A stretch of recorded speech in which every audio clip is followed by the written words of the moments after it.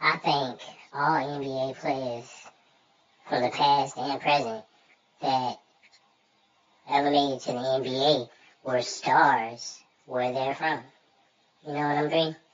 Like, wherever they started at, high school, elementary, college, whatever, they were the stars of their team. That's how they made it to the NBA. So, I bet you it's a shock when they do get into the NBA and they become role players or the 12th man on the bench, or they never get to play at all, or whatever the case may be. I bet you that is a shock, going from being the superstar and being the hometown hero and popular and all this kind of stuff to riding the bench. But one thing about it that makes up for all of it is the money. You know what I'm saying? I bet the money makes up for not being able to play that much. And plus, you made it to the NBA. You made it to the top of the mountain. So, of basketball. It's like 300 people in the NBA, and it's probably like 3 billion people trying to get in. All these street ballers and college players and just random people that would love to be in the NBA. Remember the guy they signed to the Lakers for like 3 games at the end of the year that time? The one that had been in the G League forever. I forgot his name. He almost cried. And they only gave him 3 days. That was like a lifelong dream of his. Just to play 1 game in the NBA. That's crazy. You know what I'm saying? That's crazy. And the reason that is crazy is because people assume that the players on the bench that don't get that much time are scrubs. Like when, I'll give you an example. When Stephen A. Smith or whoever say Kwame Brown can't play basketball, are you crazy? Are you crazy? What do you mean Kwame Brown can't play basketball? Kwame Brown can definitely play basketball. He wouldn't have made it to the NBA if he couldn't play basketball. He wouldn't have stayed in the NBA as long as he did if he couldn't play basketball. He had to be able to play basketball. You know what I mean? Nobody wouldn't even wanted him. The scouts had to see something. That just makes no sense. Whoever's in the NBA can play basketball. And you know how they say, well, he can play better than, like Stephen A. Smith, he used to play basketball in college or somewhere. I guarantee he can play better than him. And everybody he knows. So, personally, not all these fake friends he say he got in the NBA. I'm talking about personally, all his cousins and stuff.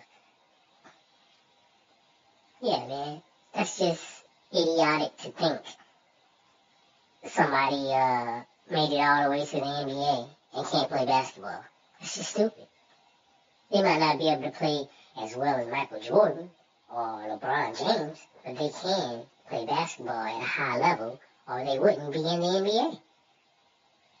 Stupid. It just makes no sense to think otherwise. I never thought that. I'm always, to be honest with you, I'm always, I don't know. I always pay attention to the guys on the bench and the guys that don't get that much time because I'm fascinated by them.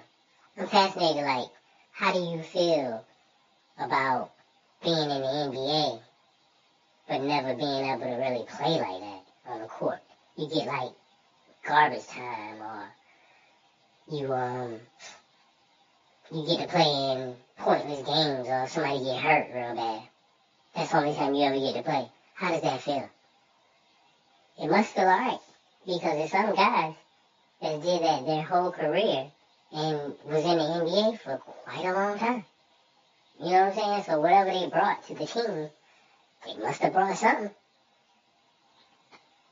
I don't understand it. I never understood that.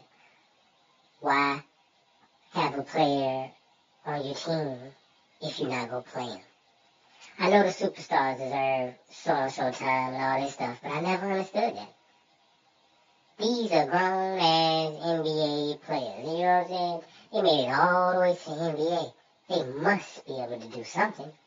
And if they are so trash, I'm talking about the NBA coaches. If the coaches think a player on their team is so trash that they never play them at all through the whole season, they shouldn't even be on the damn team.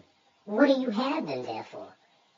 If you're not going to give them any minutes, why don't you go get somebody else that you think can play better and give them the minutes? It just makes no sense. I don't know, man. NBA teams got, what, like 13, 14 players max or something on the roster? Yeah. And in my opinion, over the years, that's why NBA players get hurt so much, because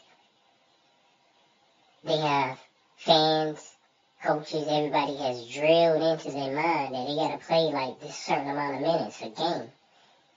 Instead of spreading the minutes out amongst all your players, they throw it all on one player because they're the so-called superstar.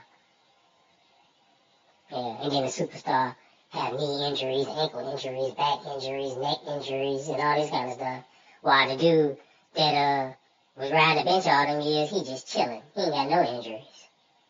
You know what I'm saying? I guess that's one of the benefits. The guy that's riding the bench all these years, his body is brand new when he retired. He retired at 33 years or 30 years old. Millionaire. You know what I'm saying? Like Adam Morrison or something like that. Adam Morrison, I think that's his name. White boy that used to play for the Bobcats that Michael Jordan drafted. He played a couple of years, got his money. They said he was a scrub, and he was gone. Now he's somewhere happy, living his life, a millionaire. Still young. Crazy.